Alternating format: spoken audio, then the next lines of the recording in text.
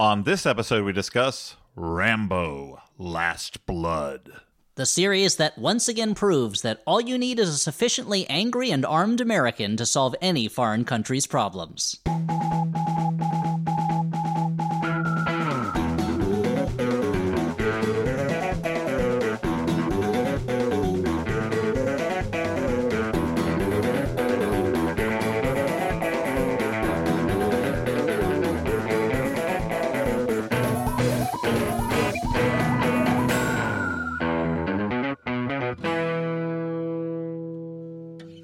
Hey everyone, and welcome to the Flophouse. I'm Dan McCoy.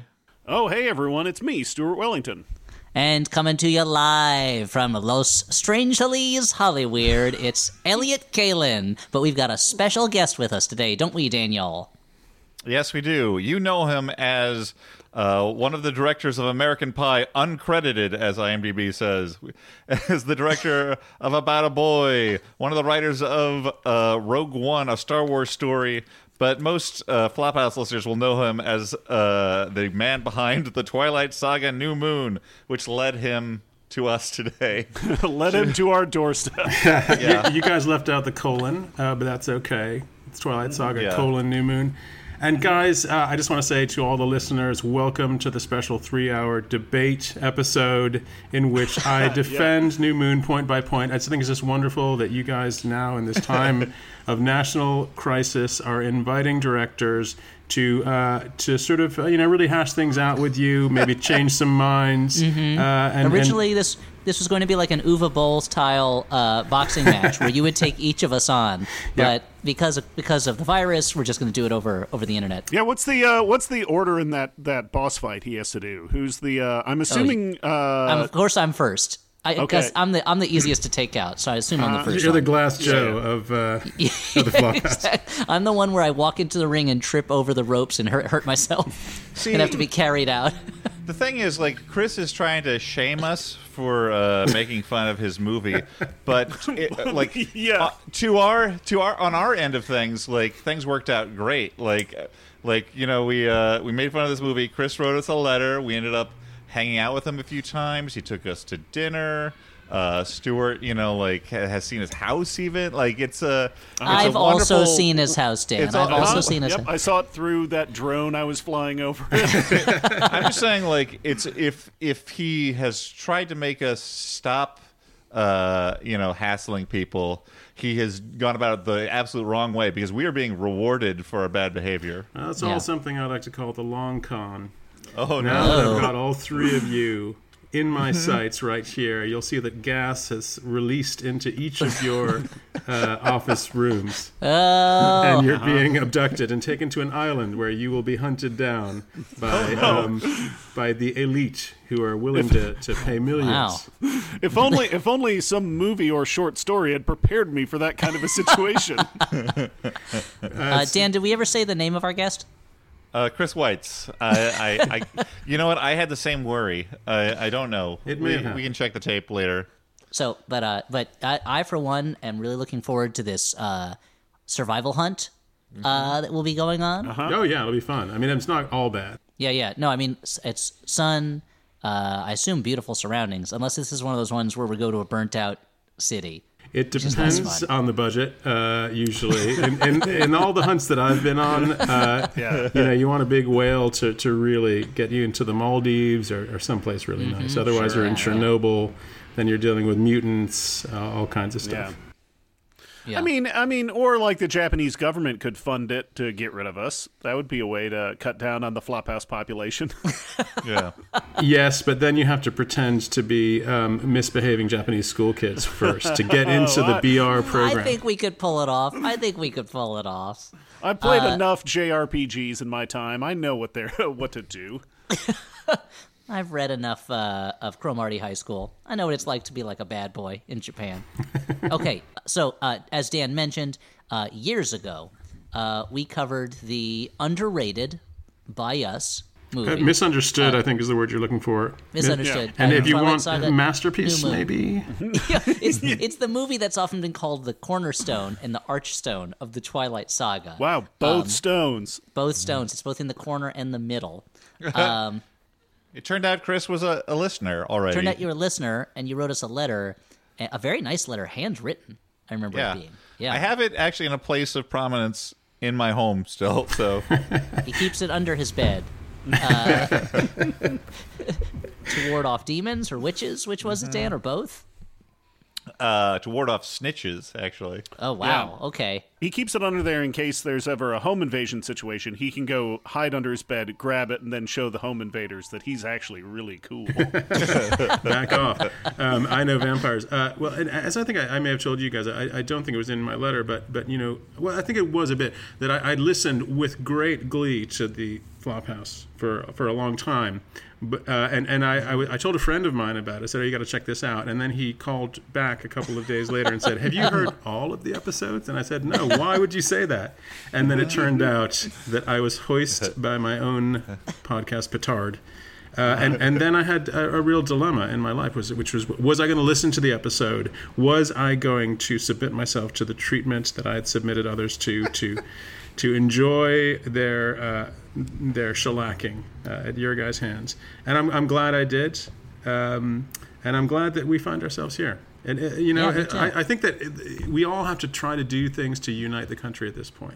And if hey, listen, this may not be such a big deal, but for a bad movie podcast and a director whose movie was mocked, if they can get together, why can't China release accurate statistics about the COVID virus? Wow. If we could reach across the aisle from creators like you to leeches like us who merely criticize other people's work, everybody can, right? Before I claimed that I didn't feel guilty, but now Chris's unfailing kindness and gentlemanly attitude has made me feel a little guilty. I should have listened to the episode again before we recorded because I forgot what we said. It's okay. I have it fresh in my mind. I listen to it every morning as I get psyched up, and I prepare my murder tunnels for when I tempt you guys to come over. I've got all of these special kind of spike traps and explosives and things. You listen to it while you're like dunking your tar-covered fist wraps in like broken glass and gummy bears and whatnot. Okay, that was a perfect segue into our movie, and then Stuart turned into a joke about Hot Shots Part 2, I think. Oh, I'm going to talk a lot about that. So, okay. But let's talk about, Dan, what do we do on this podcast other than get hoist on our own petard after hoisting on... And although it strikes me that this is like the sequel to an O. Henry, like a 21st century O. Henry story. Like the 21st century O. Henry story would be like, I love this podcast where they make fun of movies. They're making fun of my movie. And then the sequel would be where we're like, we can make fun of whoever we want. Oh, he's here. Oh, no. And then I guess there would be a third one for a trilogy. I don't know what would happen then. That's where I shave my head to buy you guys a microphone, and you send me a comb to put in my beautiful hair. That's what it is. And weirdly enough, you've managed to turn us into walrus men by the end of it. I forgot O. Henry had a story by credit on Tusk. I'm glad you went way classier, Elliot, and not the Saturday Night Live thing that you hate, where someone is making fun of some other celebrity, and then it's like, oh, here they are, the real celebrity. Oh, boy. Right behind them. Not a fan of that. Not a fan of it at all. But anyway, so... Dan, what do we do on this podcast? This is a podcast where we watch a bad movie, and like Twilight New Moon. I was actually gonna say, and boy, howdy! This time we watched something so much like Twilight New Moon is a new classic. I would watch a million Twilight New Moons before watching this movie again. I wouldn't do that. Maybe 1,000. And what movie did we watch, Dan? As if it wasn't announced. We watched Rambo: Last Blood. Now, the last in the Rambo. Well, let me give you guys a little insight, a little Hollywood insight here, a little inside baseball. Inside buzz. You probably don't know this, but when you put last or final in the title of your movie, you're actually not legally allowed to make any more movies in that franchise. Wow, really? So that whenever someone does that, that means they're going to leave it all out on the floor. They're going to absolutely do their very best to make it the best film in the series. Yeah, like Final Destination. Yeah. When they made Rise of Skywalker, that tripped the trap. because they'd already made Last Jedi, and so they made Rise of Skywalker, and the system was like, this isn't going to work out. Yep. You're trying to break the rules. Yeah. Yeah. When they made Freddy's Dead, they never made any more Nightmare on Elm Street movies after that. Well, And Jason went to hell and didn't come back. Perfect example is The Last Emperor. There was never a sequel to that. That's true. Not even where's the prequel? The First Emperor. I pitched Save the Last Dance 2, but they said they couldn't make it legally, so I'm like, okay. Yeah, it had to be save the penultimate dance. You have to start going further back. Perry penultimate. That happened to me with The Last of Sheila New Moon, and it just couldn't get it off the ground. So this is Elliot. You have a particular connection to the Rambo character, do you not? I don't know if I would say connection. He's a character that I find fascinating because he is such a blatant fantasy figure, but also he's a character. If ever there was a character that went so far afield of its original intention, where the first movie is about a man haunted by a war he was in, who is mistreated by people who think he's a freak now, and he goes on a rampage. And every other movie in the series is like, remember when he was blowing stuff up? Wasn't that amazing? Yeah. And so by this movie, he's just like an unstoppable killing machine. Let's He's just basically take the all old man the Punisher. best parts and make a movie out of it. Yeah. And the movie, this movie sort of like pays like perfunctory like lip service to the idea like, oh, like war like ruins a man, like I can't see anything good in the world anymore, but that's all just in the service of making him like a more awesome, unstoppable killing machine in the mind of this film. Yeah, well, this movie, it has the weird thing of feeling like Rambo fan fiction that they somehow got Sylvester Stallone to do. Like, the character feels so a little off normal, and also the story is so not a it's like real Death Wish of a story, and not a Rambo story. Because Rambo stories are usually, I mean, the first one, again, he's a drifter, he gets bullied, and he kills a lot of people. In Rambos 2 through 4, it's like, Rambo, there's a problem only a Rambo can solve. We got to drop Rambo in, and Rambo's like, you got it. I'm going to team up with the Mujahideen. This isn't going to get any backfire on us. This is going to be great. And then this one, it's like, it's just an out-and-out revenge story that has a little gloss of foreign interventionism in it. Yeah, and I've been trying to remember to do this when I can.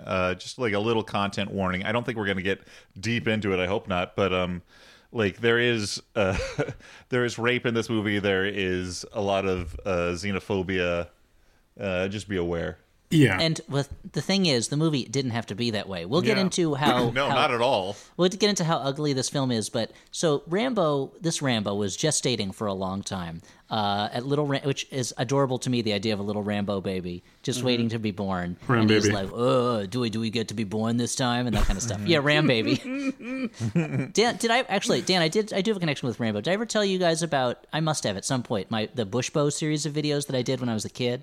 No, but I was thinking about how you would do the Rambo room, Ramble room thing. Yeah, so actually, I have it. So when I was an adolescent, me and a friend of mine, he had a George Bush Senior mask because George Bush Jr. didn't exist yet, and George Bush Senior mask, and we made a series of videos. He existed. I mean, yeah, I guess technically. I thought he sprang out of his father's head fully formed If right a George before the Bush 2000 falls in the election. forest, Stuart, does he make a sound? Yeah, well, probably because he's in the forest cutting down trees with a chainsaw. Or he goes, ow, ow. Owie, ow, ow. Yeah, because that's what he sounds like. When my friend Adam and he had a George Bush mask, and so right after the 1992 election, when I was about 11, I guess, we made a series of videos called Bushbow, where George Bush was so mad about losing the election that he became a vigilante and was fighting crime.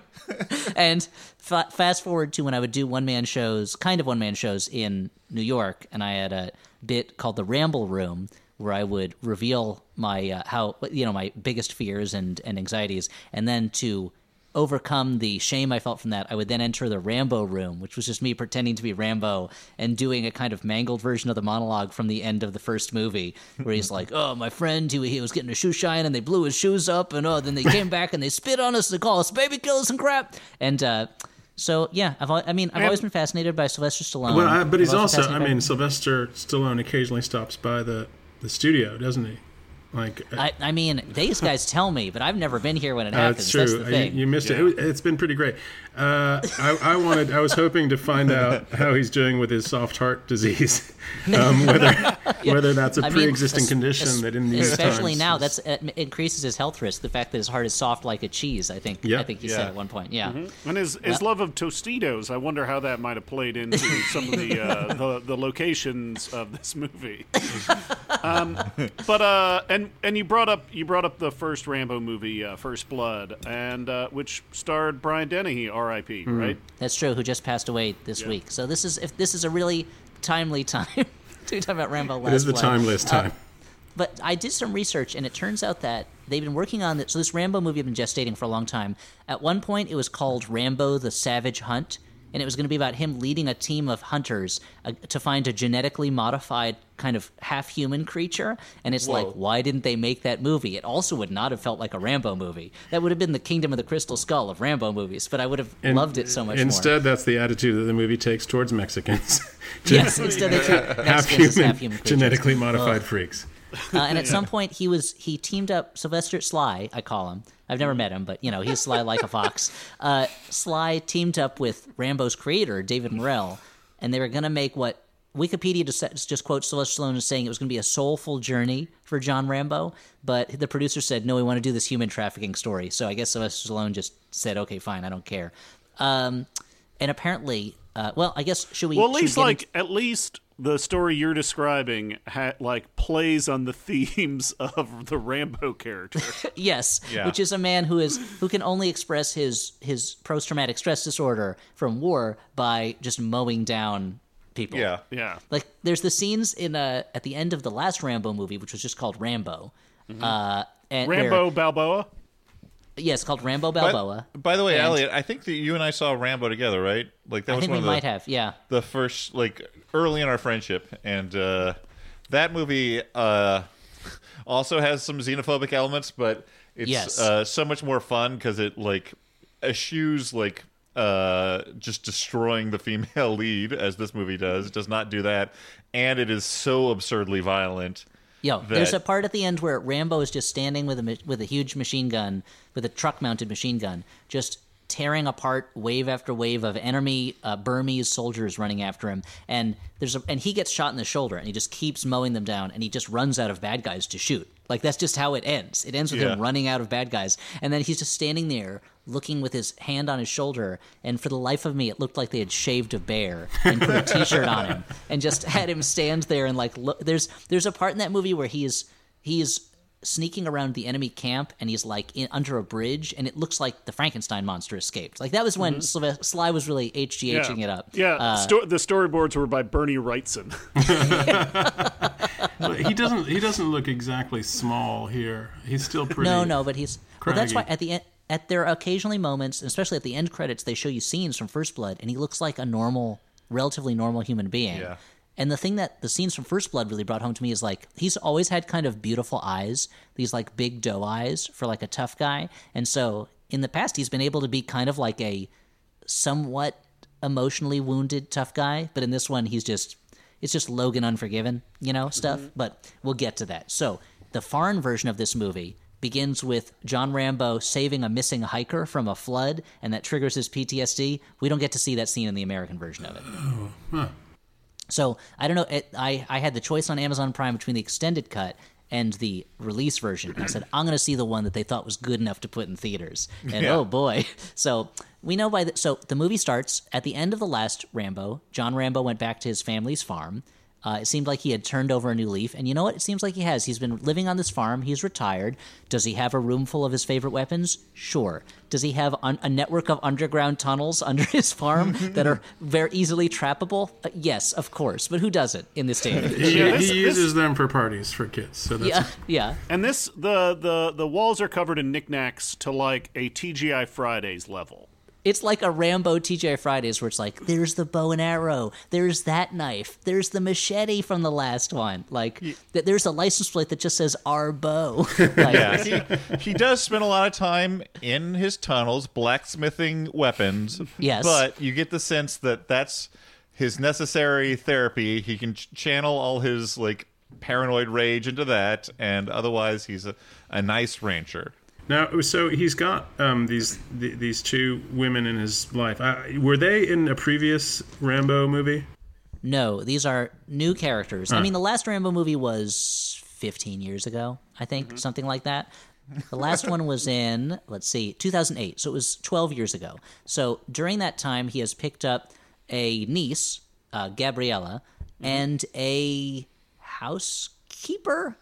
She's related to Gabrielle in some way, but she's not her mother. She's maybe Gabriella's grandmother. She's not Sylvester Stallone's love interest. I kept waiting for them to reveal that Sylvester Stallone was in love with this woman, and it just wasn't happening. Wikipedia, for what it's worth, identifies her as she and Rambo managed the ranch together, and she is the young woman's grandmother. Okay. And I think uncle may be just sort of a honorific. I don't know if they're actually related. But, I assumed that she was the daughter of his sister. But I could be wrong. It made me wonder what ethnicity the name Rambo is. Is it or is it just... I mean, it was supposed to be Italian, I assume, but Rambo. When they came to Ellis Island, it was Rambolini, and they said, "Well, you got to change it a little bit." Yeah, change it to something much more Anglo-Saxon sounding, like Rambo. Gabriella's about to go to college, and she has a great moment where she asks Rambo, "Did you like being a soldier?" And I'm like, I don't think he did. It's if a there's one thing complicated she should have learned in the past 10 years. It's that being a soldier kind of wrecked It's not him. like he doesn't pretty much every 10 minutes talk about how terrible everything was and how there's no humanity left in him. But I want to say about the actors, the supporting actors in this first bit, that they're really doing their best with not too much. They are not bad, and especially I think the young girl Gabriella, it was actually, there are moments where she is in this kind of insane revenge plot and actually seems like a 17-year-old girl might be in that scenario. Well, I would also argue that that Stallone is doing the best he can with what he's given. He seems like a genuinely wounded man who has a lot of rage. The movie around these actors is the problem, but he's sort of learned how to be quiet and just be himself, which is kind of great. And actually, I would have watched the 2-hour movie of them hanging out at the farm and just dealing with normal stuff much more happily than what happened. There is a great Rambo movie that is exactly that, which is him and Gabriella training for a big horse competition, because they train horses at the ranch, or just existing at the ranch, and her trying to get him to reveal to her the things that he's never revealed before about himself. There's I would love to, that's the movie they should have made, and it would have cost a lot less, but then you wouldn't have scenes of guys getting rakes through their head. So I guess there is a trade-off. That wouldn't happen. Well, you could probably find a place for that. I guess so. That's true. Where Rambo just kills a bunch of randos. Rambo. It's called Rando Blood. It's called Rambo 5. and he's still dealing with his trauma, obviously. He's making Gabriella a letter opener that looks like a knife, and I kept waiting for that to be the big revenge weapon at the end, but I don't think it was. He used a much bigger knife. You could have said, himself. Hey, "There's a letter. It's for you," or something like that. That could have been a great catchphrase. I thought he signed, sealed, decapitated, and then he cut someone's head off. Yeah, I thought he stuck it in the one brother's chest with her picture before he chopped off his head. Was that what he did? Yeah, maybe that's yes. what All right. Nothing is not paid off. Everything is set up and We'll paid get off. to that. We'll get to that. Oh well, actually, Stuart, if I could, I gotta bump in on this Skype call. I had to bump Elliot off the call, so I could. Columbo was bumping in before you, Stallone. Well, that's my new character, Carambo. Oh, okay. He's like Columbo, so he's like, one more thing, you're dead, and then he shoots somebody. He's like, hey, did you leave these POWs behind? And they're like, yeah. No, I didn't. He's like, oh, yeah, good. That makes sense. One more question. Can I kill you? And then I shoot him. Do they say yes, or do you just shoot them? I don't really wait. I don't. It doesn't really matter what they're going to say. I'm just going to do it anyway. So the thing is, this is kind of like an intricate puzzle box of a film. Okay. And so everything introduced in the beginning it comes around. It's like Anton Chekhov said, if you introduce a letter opener at the beginning, then you've got to use it to stab the photo of your dead niece to a decapitated drug dealer's body in Act 3. And so the thing that I want you to remember while you're talking about this movie, Rambo: Last Blood, is that the subtext, which unfortunately was cut out of the American cut, is that Rambo only has so much blood left in his body. Because, as you may remember, the blood in my body is thicker than normal human blood. Right. So that's why the veins in your arms are so pronounced, because Yes, they just exactly. they were enlarged to let the blood go through. It's just naturally it's blood that is the consistency of audio cable, just going through my veins. Just like pushing a pipe cleaner through a noodle. That basically. So so just remember that was a whole subplot that a lot of the movie makes more sense about if you remember that there's, there was supposed to be a counter on screen at all times that counted how many drops of blood were left in my body, and I don't know who screwed up in post, but for some reason that wasn't there. I didn't find out till the premiere, and I'm like, well, when does the counter go up? Because it's kind of what the movie's about, is he doesn't have so much blood left, and it never happens. So you better like believe a crank situation where he's got to keep his heart rate up. No, that would be worse. You want the heart rate to go down so the blood doesn't get pumped out of the body. Because that's the other thing is it's earlier in the film I was supposed to get shot like that one gremlin who gets shot and then he drinks the potion and then all the stuff comes out of him. Like that's what's going to happen. So it's leaking out of me the whole time like a sprinkler. So, I mean, if it was moving faster, I'd lose the blood faster. So I guess what I'm saying is this was not my ideal vision of the film, Rambo: Last Blood. But, maybe I'll have some more answers for you later in the show. Gotta go, digital jetpack. Digital jetpack. Wow. Guys, I'm sorry, I was having, some trouble with the internet, and I couldn't get back on the Skype call. Everything okay? Did I miss anything? Yeah. Everything's great. Okay. So Gabriella, she invites some friends over for a going-off-to-college party in Sly's secret murder tunnels. Yeah, he shows them the tunnels. Shows them the tunnels, and and her friend Giselle calls and says, "I found your dad who abandoned you. He's in Mexico. Do you want to come meet him?" And Sly is like, "Your dad's a bad man." And she's like, "You don't know about my world." And he's like, "Yeah, I do. It's worse than mine." And it was like, whoa, hold on a second. That's a big claim. Rambo has such a bleak view of the world and humanity. He's like this whole monologue is basically like everyone's got a black heart. There's no goodness in the world in his and that's view. when he sequestered Bruce himself on the Springsteen ranch. His comes in world and he is goes, so dark "Actually, that it's-" he thinks that a murder tunnel is a good place to invite teenagers to have a party. And the And funny I was going to say, is- Dan, we all know from Bruce Springsteen that everybody has a hungry heart. So yeah. Or a soft heart, but no, but it's funny because movies like this, the hero expresses this bleak view of humanity, and then the whole arc of the movie is that is confirmed. Yes. He's like, oh no, he was right the whole time. She shouldn't be believe that there's good in the world. No, because everyone's like terrible. Rambo, a crazy hermit man who sets up devices to murder people. It's better than being a crazy hermit crab. Yeah. If his dark vision weren't realized, however, we wouldn't be able to enjoy this film. Thank God That's true. You're right. that the world You're is right. such a terrible place that Rambo has to kill maybe 2,000 people by the end of the Certainly movie. a lot of people, especially for a man his age. Gabrielle reveals to her grandmother and to Rambo that she wants to go track down her father, and Rambo's like, he's a terrible man. And at first I'm like, oh, that's what any guy with a lot of baggage and fucked up relationships and a terrible worldview, that's what he would say. Luckily, that gets paid off later on when we find out he is the worst person I've ever met. Oh, but he's not as bad as some of the other guys. They're terrible. Also, he doesn't have a cell phone. You can't call ahead of time to talk to him True. and save yourself the enslavement.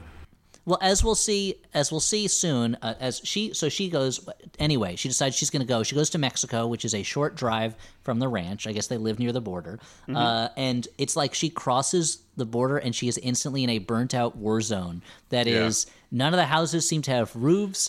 People are just hanging out, just gangbangers hanging out, drinking on car hoods. It's like a reverse Wizard of Oz. It's crazy how instantly she's just in like some Italian Mad Max ripoff movie version of a city where it's just like burnt out buildings and shells of vehicles. It is pretty amazing. And so I'm going to get real and political for a moment here, guys. Okay. Hey, that's what we're here for. The Flophouse is nothing but a format for bold political controversy.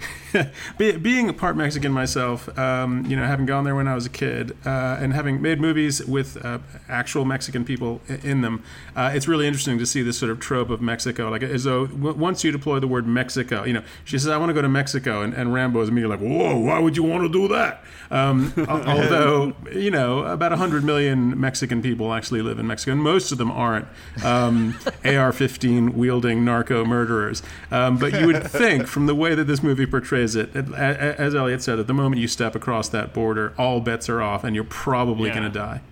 It reminds me of everything becomes ochre tinted. It's like, even the light looks terrible there. One of my friends, freshman year of college, she was from Mexico, and she would talk then about how, like, she hated how in American movies, if you had committed a crime, you would just escape to Mexico. And she's like, we have police officers in Mexico. Like, you can't. It's not like you just go there and crime is okay. Like, I think she was especially mad because her dad had been Attorney General of Mexico for a little bit, so it was a personal insult. Well, I want to take a moment here, as long as this topic has come up, to defend the movie's vision of Mexico. I didn't hear what you said, but it's on topic, so I assume that. So, like, I'm going to compare this movie to its closest relative, Taken, a few times during our discussion here. And the thing that Taken does with this is, like, Taken is also a xenophobic movie, but at least... I thought the name of the movie was Taken a Few Times, which I thought would be like a late That's the one where sequel. Liam Neeson is like, daughter, please stop talking to strangers. This is the third time today that you've been taken. Yeah. Anyway, Taken is a much superior version of this story, and it makes a few key decisions, one of which is it is still xenophobic, but it decides to aim at xenophobia at least at a place that is not historically vilified by America. Which makes it weird in a different way. Like, you watch Taken and you're like, okay, why is Liam Neeson immediately terrified his daughter wants to go to Paris? Like, that seems very crazy when you watch the movie. But, like, you put it off to him just being, like, insane.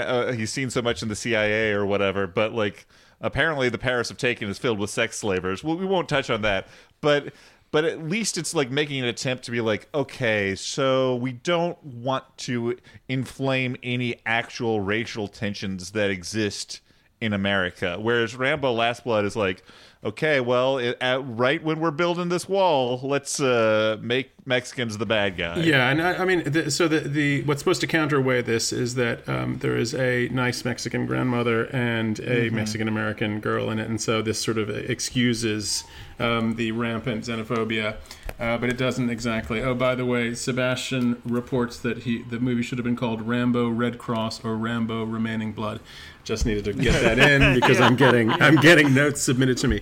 I think the movie is not saying Mexicans are bad. The movie is saying Mexican men and most Mexican women are bad. And I feel like that's the kind of nuanced message that it's refreshing from a Rambo movie where usually everyone in the foreign country except the one woman who likes Rambo is bad. But the movie exists in that weird fantasy world of fear that so many people live in where they're like, MS-13 is going to come get us. And it's like, I don't think so. Like, they have no interest in you. I don't know why you think they're just a marauding band of scavengers or reavers that just wanders the countryside. Well, it's only if you do something stupid like try to make contact with your father. It's something clearly dangerous to do. Or trust Giselle, because as we meet Giselle, we know she is trouble because she's all got heavy makeup and jewelry and things like that. And she is dressed very cleanly in like traditional gangbanger tropes. All she's missing is a few like SoundCloud rapper facial tattoos. But she's all of her clothes are like pristine, like clear, like I don't know. It feels like a high school play version, like in Rushmore or something when they're dressed up as as like gangbangers. Like everything is very clean and carefully manicured. Yeah, absolutely. Like she looks like she's doing well for herself. Even though she moved back to Mexico, she's wearing Los Angeles kind of stereotype chola outfits. Yeah. It seems a bit unrealistic to me, but hey, she's got to do her. She's got to be herself. You know, she's as much an outsider as Gabriella. Giselle immediately asks Gabriella if she's a virgin, and then goes, "Hey, I'm just joking." And it's like, I don't think that was a joke. This is going to be trouble. Gabriella goes to meet her dad, Manuel, who says, "Hey, I left you because I never wanted you. So goodbye," and then closes the door in her face. He makes the most comical heel turn, because when he first opens the door, like, he's not warm to her, but he's like, "Oh, hey, it's been a while." Like, you know, he's at least... because you know what happened. I think he didn't recognize her at first and thought she was someone from work. And he was like, okay. "Oh, hey, what are you doing here? It's nice to see you." And she's like, "Why did you leave my family?" He's like, "Oh, it's my daughter. Get out of here. I don't want to talk to you." Well, then, like, he steps out of the light into shadow in order to be mean. Also, yeah, and his eyes go dead. And his like new wife answers the door, and she's like, "Who is she? I'll explain later." And she's like, "Okay," and leaves. Like, what? But yeah, well, they've got a great relationship. They trust each other. That's I think what they're trying to say is that he's moved on, and he's actually kind of made something of himself. And why is she coming to wreck his life, where he's got this really trusting relationship with his wife? He's like, "You're a reminder of the bad man I used to be, and not the caring family man that I am now. So I want you out of here." This movie is so committed to like rote shorthand that he like literally just says like, "One day I looked at you and your mom and I'm like, I don't care about these people, and I left. I don't like, go away. I don't want you." Like, he's the most direct about being a bad father as anyone could be. I wonder if maybe he's Harry and the Hendersoning her. And he knows that he's a dangerous man, and he doesn't want her to be in trouble. So he's like, "You stink. I don't like you. I never liked you. Get out of here." Honestly, Elliot, he is so over the top here that I thought it was going to be a plot point like that. I thought he was trying to scare her away. But no, or it was a dream or something. Yeah. So she's really depressed about this. So Giselle, to cheer her up, takes her to a club, which actually looked like a pretty normal fun, club. yeah. Yeah, it looked like a fun place to be. Her drink gets spiked. I guess it's not so fun after all. Next day, everyone's like, "Gabrielle's disappeared. Where is she?" And she went to Mexico. And Rambo's like, "I gotta go get her." And he gets in his truck and races over to Mexico. This is where the trigger warnings are going to have to come in. Yeah. Because Gabri, as they call her, is instantly the prisoner of a nightmarish hell pimp who says he'll kill any of his women if they run away, and she's inside of the filthiest building I've ever seen in my life in a movie, and it's like the movie is trying to outdo itself in being unpleasant and horrible, and this is where it really starts getting into that what I guess you'd call the Act 2 slime. Well, how did you guys feel about it? Maybe I'm off base. So it's really tricky because I mean terrible things are happening to young women in Mexico, and sometimes this has been addressed in movies before, but it's rarely been used as such a blatant kind of plot engine purely to manufacture bad guys to be destroyed by Sylvester Stallone. So it's weird and unsettling. I feel like if they go after this the tragedies that can befall young women in Mexico with not quite as much sensitivity as Roberto Bolaño in 2666. Just not quite as much. I was going to quote 2666, but I thought, no, I'm not going to try to bring a sort of literary fiction into it. But hey, this is great. Hey, come on, it's got to be done. But it reminded when the last Rambo came out, it was like I felt the same way about how it was set in Burma, or I always mix up whether it's called Burma or Myanmar now, and I feel terrible about that. But it was set there, and it was at the time that it was still the military dictatorship before it became a democracy, and now it's kind of becoming a dictatorship again. But at the time, it was still a military dictatorship, and I was like, it's terrible that they're using it just as fodder for these movies. But at the same time, like, what other American movies are talking about what's going on in that part of the world? Like, none of them were. So it feels weird I think this movie is probably like... Actually, never mind. I don't think it's trying to call attention to any of this. It's just what's a part of the world that sounds really terrible, and we can have something horrible happen. Yeah, I have some things to say about that. Like, so again, Taken. So in Taken, So is Again Taken the sequel? Yeah. where not only where Liam Neeson has to team up with Judd Hirsch as his Jewish father, and he's like, Again Taken? Yeah, and then there's the Taken DA, where he magically turns into a district attorney. No, Magically, he ran for the office. He was elected to it. Oh, okay. The thing about this is, like, so in Taken, the daughter's also being sex trafficked. But the movie has at least the small decency to rescue her before any rape occurs. Whereas this movie seems to delight in having this surrogate daughter character be as brutally mistreated as possible. Well, it takes a bit of a Mel Gibson kind of direction where Sylvester Stallone, or rather Rambo, strangely sort of offers himself up. Like this guy who is, an incredibly skilled, stealthy assassin, allows himself to be beaten up, basically, by 50 dudes. And at the same time as that's happening, his surrogate daughter, whatever, is being raped. And it's not necessary to the plot for this to happen.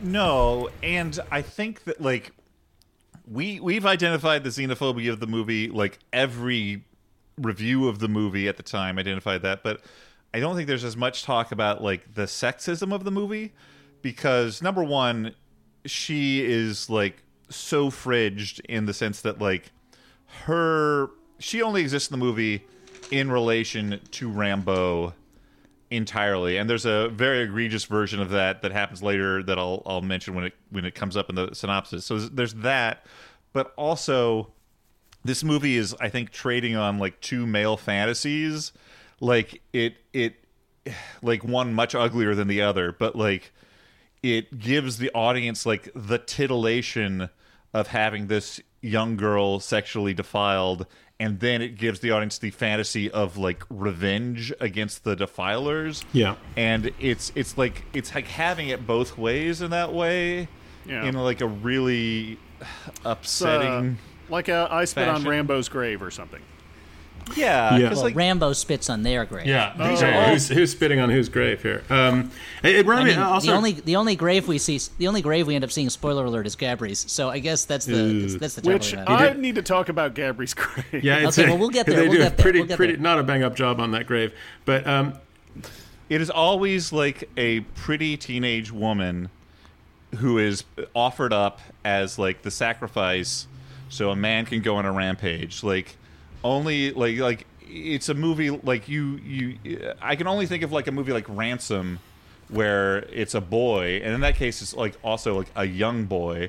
You don't see a teenage boy being the one who is like, and I think it's important to note like the creepiness of all this. Yeah. In addition to the racism. The sort of spiritual cousin of this too is Man on Fire, I think, which also sort of played the Mexico kind of gag with a little white girl. I mean, okay, not as terrible, but serves the same function, which is like we prize our nubile virginal daughters or daughter figures, and if any brown person is going to get them, innocence, you know.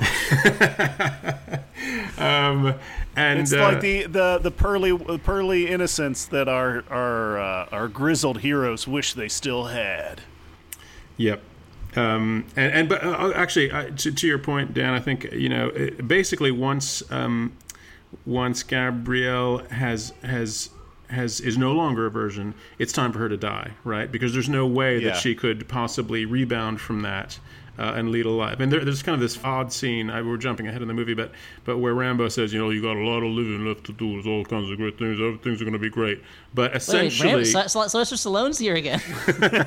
No, that was me. That was me. Oh, wow. That's amazing.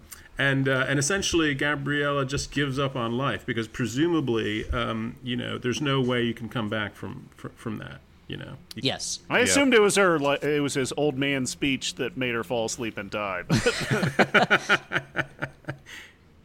What's interesting to me vis-a-vis these movies, and I'm thinking of Man on Fire as well, but these kind of go to Mexico and kill some people things, is that presumably shot in Mexico, or maybe certainly with Mexican actors, right? And I'm just wondering what the experience is like for these Mexican actors, or day players, or heavies who are taking on these roles. Of course, you're getting paid to do what you want to do, which is to act, and that's great. But how do you reconcile the rampant xenophobia with this? And because it's not like there's no brown face here, right? It's like you're actually hiring Mexican actors to play sleazy, evil Mexicans. But actually, which also reminds me, Joaquin Cosio, who I looked up on IMDb because I'd worked with him before in this movie, A Better Life, and he didn't appear to be in the movie. He was going to play. He was listed as Don Manuel, and he's in the credits. But did he appear in the movie at all?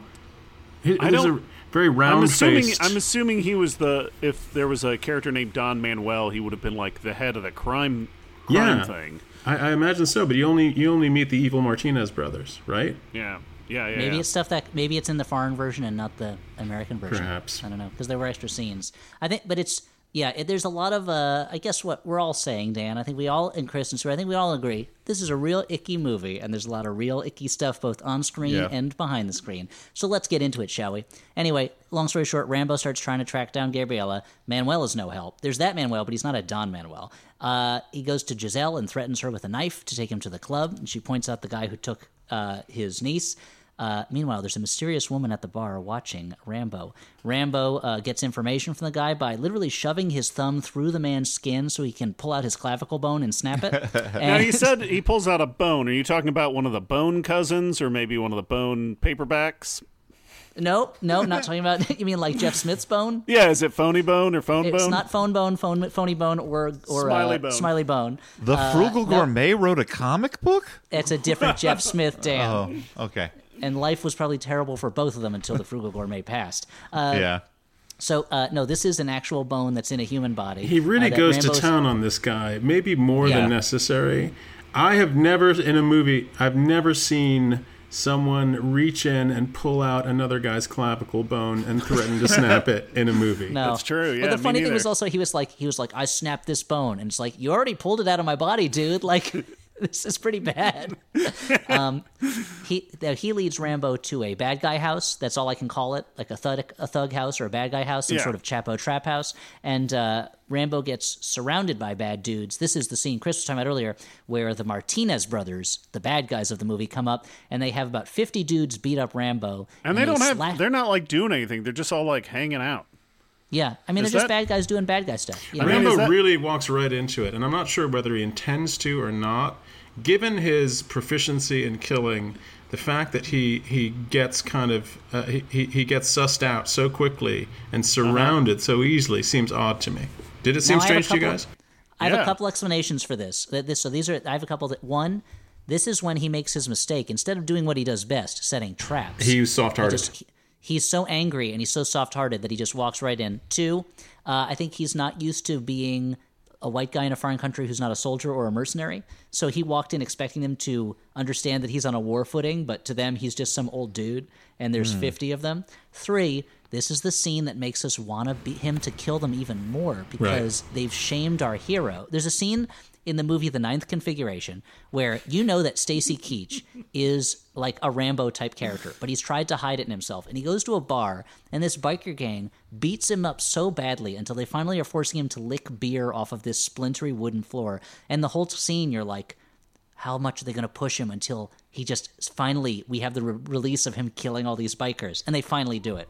And that scene, this is like a much slower version of that, where it's like, would it be satisfying for Rambo to just go in and save his niece? Of course not. He's got to fail and then get revenge. And it's got to be personal revenge, and you'll see that because they carve an X into his face with a knife, and it's like, it's more like a V. Or a V. Yeah, I saw it as a V.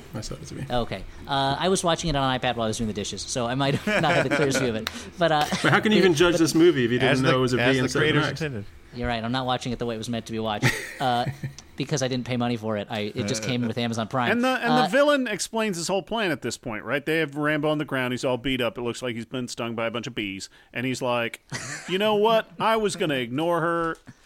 me being a crime boss, I don't think about the people beneath me. She's nothing to me. Now, my plan, but what's his plan? His plan is that, like, now I'm going to let you live just so you know I'm doing mean stuff to this girl all the time. He's going to be Now, double It feels like a lot of work. I'm going to treat her Yeah. worse than everybody, and you're going to spend the rest of your life, because you would never try to attack me again, because I've done such a good job of showing you how tough I am. You're going to spend the rest of your life knowing that you made things worse for her by coming and trying to save her. And this is, I guess, an argument against anyone who says, don't get involved, Rambo, because he has to get involved now. I don't know. I feel like it's a rewrite idea that at some point Gabriella should have said to him, promise me that you've reformed and you're not going to kill any more people. And he says, I promise you that I will never ever once again to commit acts of violence on anybody. And so then I understand why he's just going to cruise in. He's like, I'm just going to talk nicely to them, explain that I'm Rambo, and everything will be okay.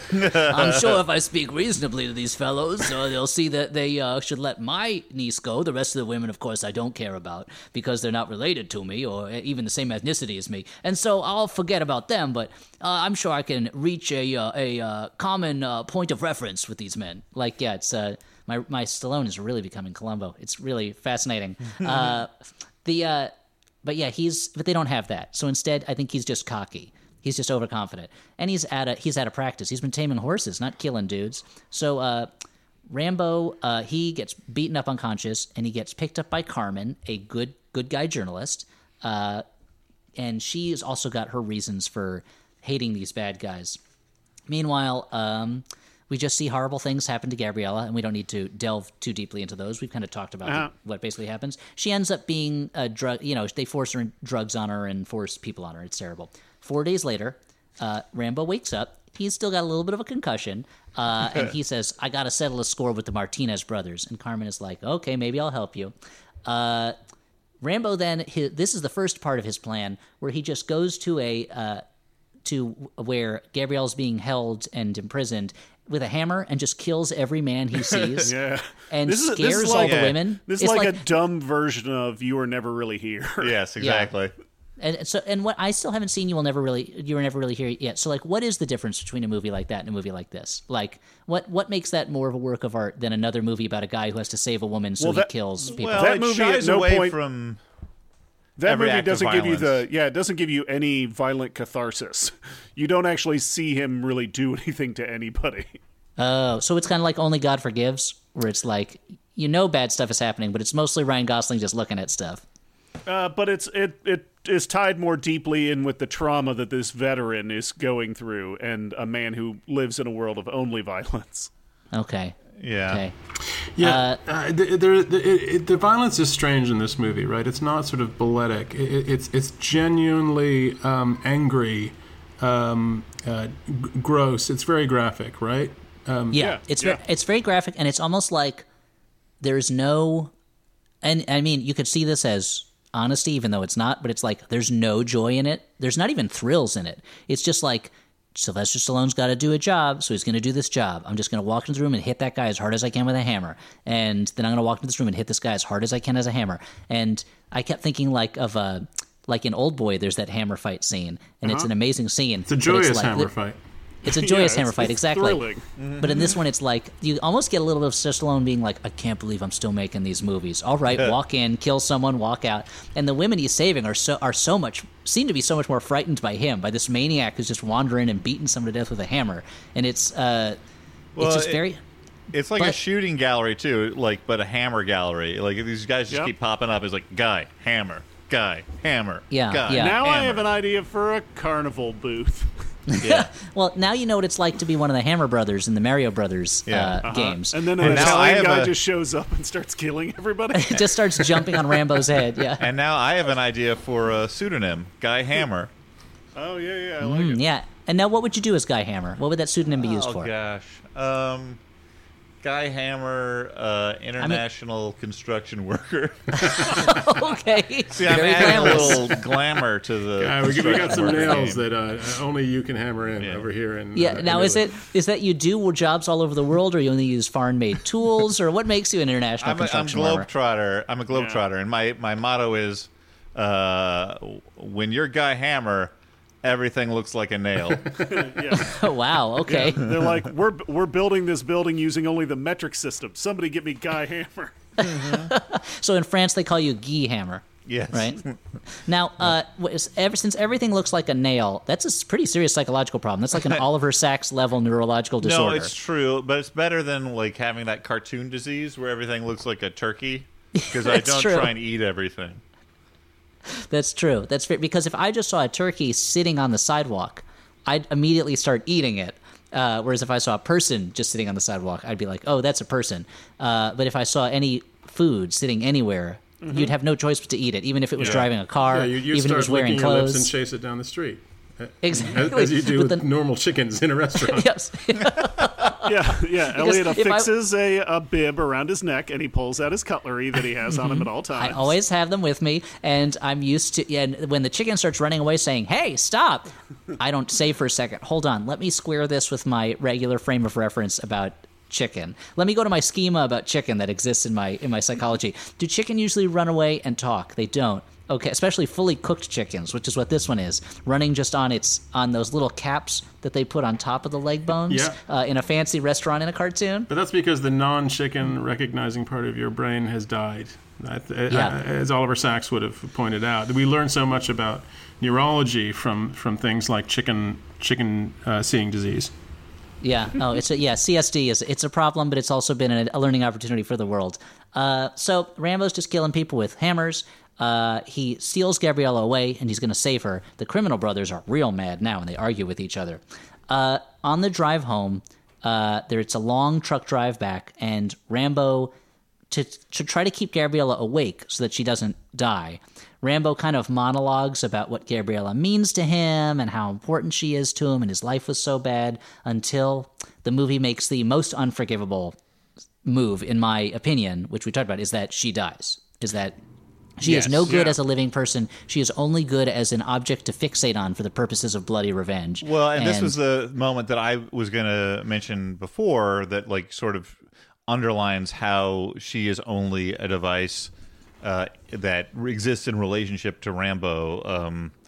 Is that, like, Rambo is monologuing about himself and about how, like, she gave him hope and, like, all this stuff. I mean, like, I could see someone saying that, but, like, even at this moment of death, like, it's like you rescued me, and then, like, as he's saying that, she slips away. Right, he's not talking about her upcoming college career and prospects for life. He's really just talking about his own trauma and how when she was in third grade, she won 6 prizes in one day. Yeah, it's not. The movie's not called Gabriella No Blood. Well, good point. And we can't expect her to survive. Very fair. And although there's part of me that did want to see Rambo trying to relate to a teen girl on her level. I mean, like, oh, you got so many TikToks to look at, and I have Billie Eilish is her second album. I know you're looking forward to that. But, like, just desperately trying to connect. Oh, is Degrassi a show that young people are still watching? Or? Well, there's a point where the grandma is complaining about the music that the teenagers are playing. She's like, "Oh, what terrible music!" And he's like, "I could get used to it." And I'm like, wow, that's better than I would say. Guys, I was listening to the conversation again, and I had to bump Elliot off again. I didn't bump him off the way that I normally bump people off. He's still alive. I just tied him up, and he's blindfolded, so he doesn't know I'm here. I put earplugs in his ears. Now, something I should tell you about. I was doing some research on my own movie, because as you know, my memories are horribly unreliable. Mm-hmm. Like, for instance, the other day, my brother Frank, we were having brunch. I like to go to brunch. It was, again, it was a Zoom brunch because, again, at these times, you can't go places. But okay, cool. I tried to make home fries, and they just weren't as good as the restaurant, let me tell you that. But you got to try these things, you know? Anyway, that's weird because they're called home fries, but the restaurant version is so much better. Yeah. Dan, truer words were never spoken. It's like how you drive on a parkway, but you shoot people in their driveways.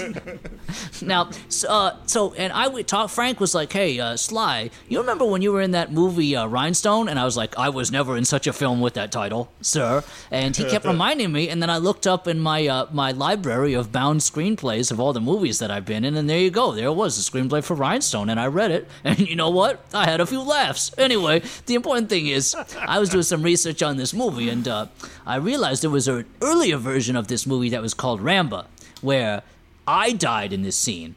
And then she took on my name, but a girl version of it, so it was Ramba instead of Rambo. And then she got revenge, and I don't know why we didn't do that, because it meant I could have slept through the rest of the movie. I could have, because she knows she didn't really die. The actress just kind of went to sleep, and then we didn't wake her up, so, because she was so tired from the other scenes. So we just kind of let her sleep in the car. And it was kind of funny. She woke up in the truck, and we had all gone home, and she was like, "What happened?" And she called me. She's got my number. I'm that kind of guy. I'm just handing my number out to people because I'm a real friend.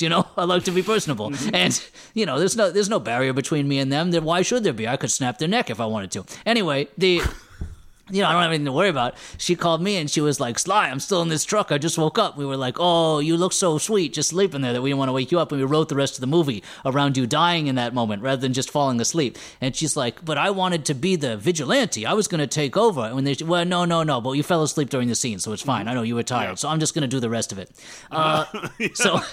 So there was a version of the movie. Originally, I died, but she kind of brought it on herself that, I had to shoot the rest of the movie, and it just became Rambo, Last Blood. So it's kind of fascinating how many different versions of the movie there were that we went through while we were making it. But that happens sometimes. When they were making that fascinating.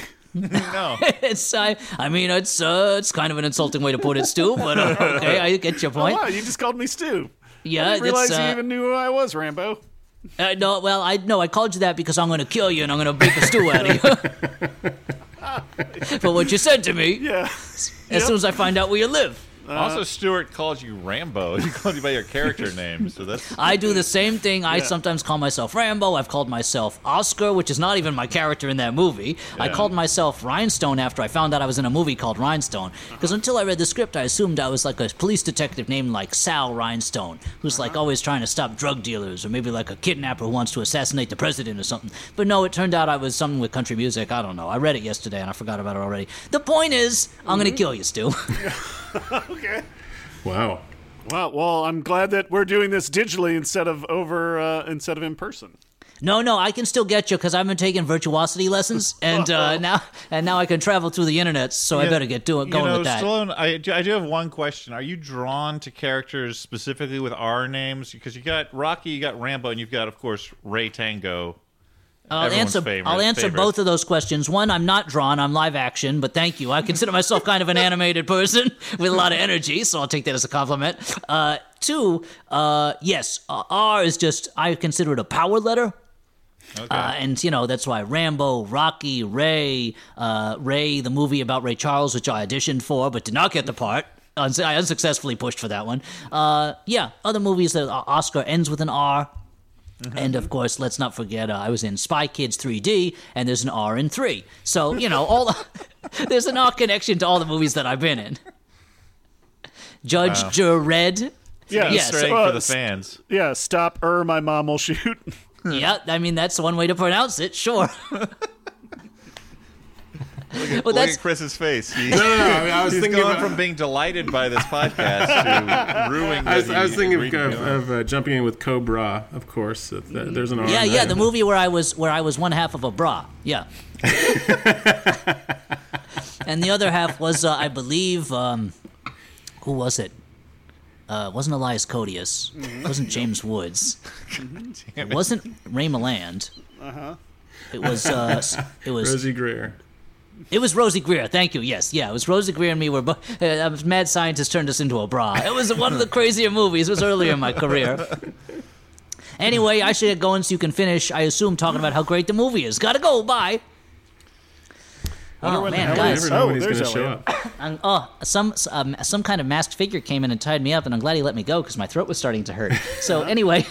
I think it would have been, to what Stallone said, I didn't hear it, Elliot, but it would have been great if Rambo and his niece killed all the guys, right? Because then she could have actually enacted some kind of revenge on her own part, but no. Oh, yeah. No. Yeah, that's not. It would have been, like a human being who has gone through some trauma and like working through it and seeing how that affects that person. I don't know, similar to a movie called First Blood. Yeah. Yeah. So he buries her. Stuart, you had something you want to say about her grave?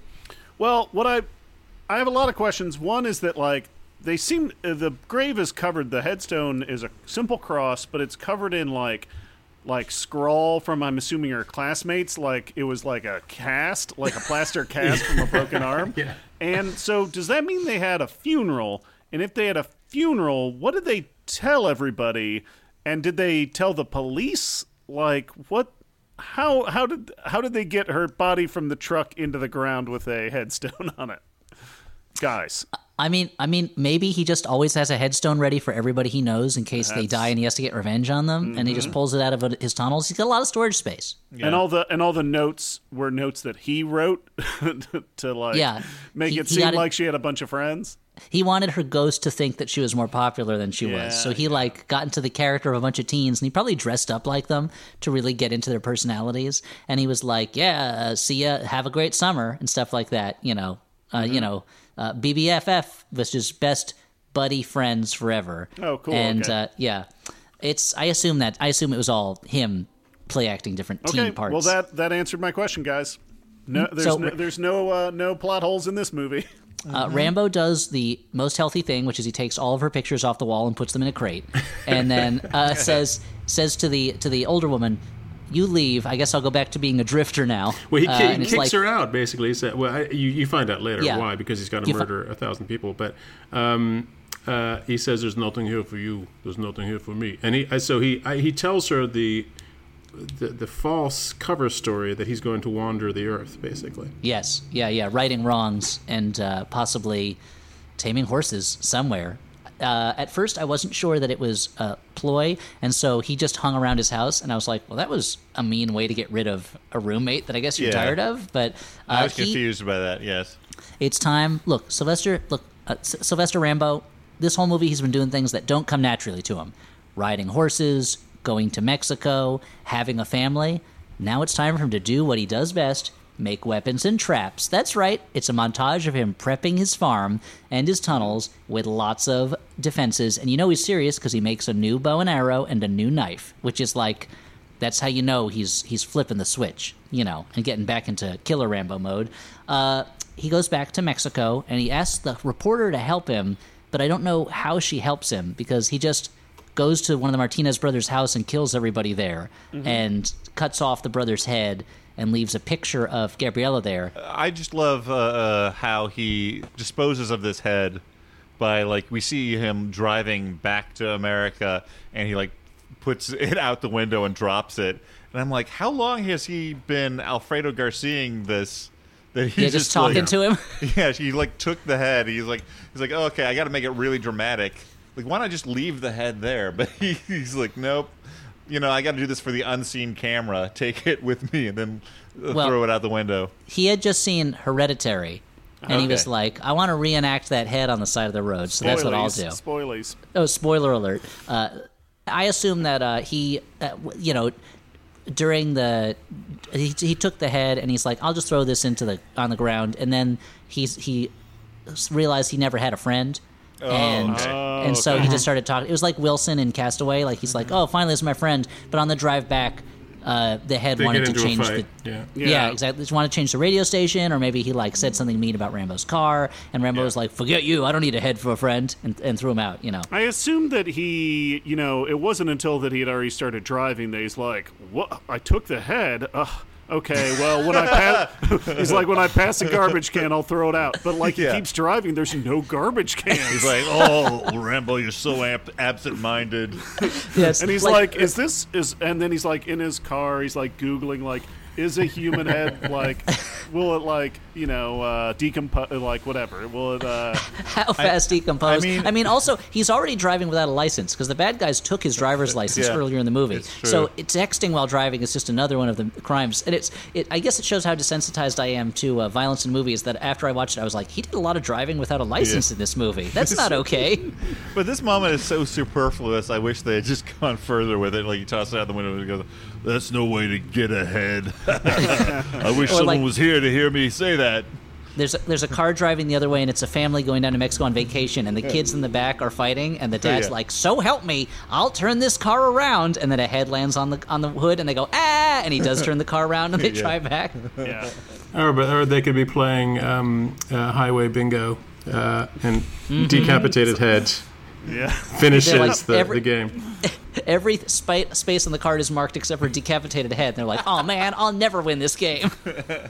and then the head lands on the hood, and the kid goes, "Jackpot!" Yeah, and he looks up and he says, "Thank you, God," like an Animal House. he punches his sister and goes, "Punch head," and like car games, Anyway.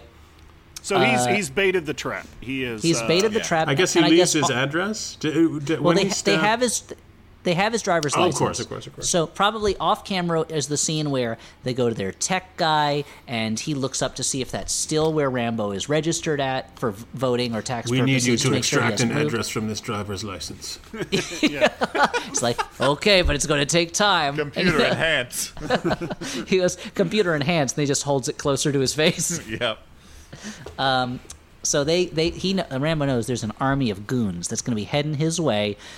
They do, and comes up to, I feel like, maybe the most perfunctory defending your house under siege scene I've ever seen, because Rambo is just destroying these guys, and his traps are just destroying them. And it's lucky for the remaining Martinez brother that he brought as many guys as he did, because if he didn't, Rambo's wouldn't get to use all his traps. Like, I'm sure that is the thing, is like every single, but if he missed out on one of the traps killing somebody, would he have to maneuver someone around very carefully to use that trap? Is the question. And they're just set, and meanwhile Rambo is tunneling underground and popping up every now and then like Bugs Bunny and shooting people and going back underground. And it's like, there's no, and while watching, I'm like, oh, there's no suspense in this scene. But then I was like, oh, it's not supposed to have suspense. It's just it's the visceral catharsis of watching people who are not like you murdered and blown up and having rakes in their faces. And around the 50th guy getting killed, I was like, are they going to introduce any new traps? Or is it just going to be the same traps over and over again? This is the point in the movie where you're like, okay, there's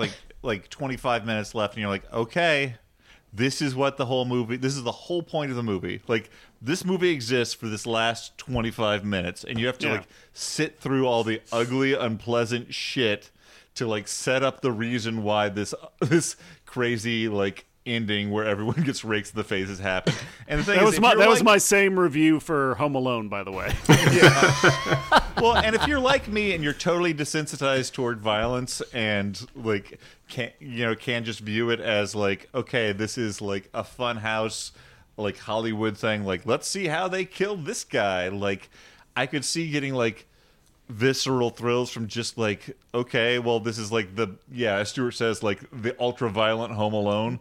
But god damn, I do not recommend anyone wade through the sewer to get to this point. Well, the crazy thing about this point too is it is edited like the supercut of best Rambo kills that you would see on YouTube. Like you'd see a YouTube video that's like Rambo Last Blood best kills, and it's just like rake to the face, blown up, shot in the head, napalm in his body, like an alligator goes up his butt, then like a piranha jumps through his neck, and then another rake to the face, and then like buzzsaw through the crotch, like just cut after cut after cut. It's really crazy. He does have some very Rube Goldberg-esque ways of killing people too, where it's like it's just not efficient. He drills a hole in a wall so that he can poke somebody with a metal spike.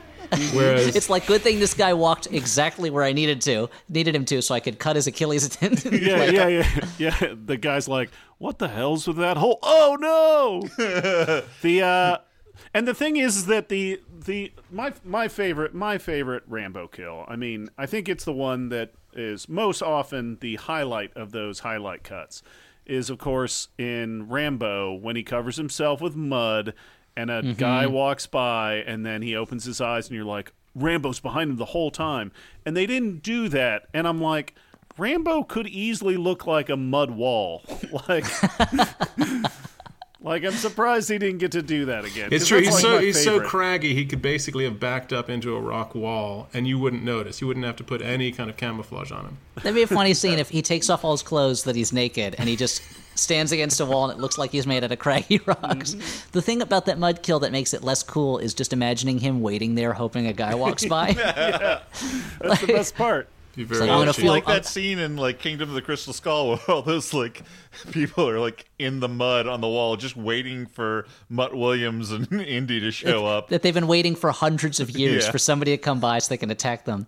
It's just like kill after kill, and it reaches like a 1980s level of murder excess. And I will say, if the preceding movie had not been so ugly and so like horrible, then I might have enjoyed this just because it's so goofy. And there's a moment where Rambo starts blasting the doors over the loudspeakers underneath, and it's like, oh, this became the thing that Bloodshot, the movie we were talking about in the last episode, was parodying when it had the guy dancing to Psycho Killer and killing Vin Diesel's wife. Like that and also the Doors song is all about how like the old are gonna die and the young will take over the earth, while this very old man is killing all these younger guys. He's like 72 when this was made, right? 72, like 1972. Yeah. Yeah.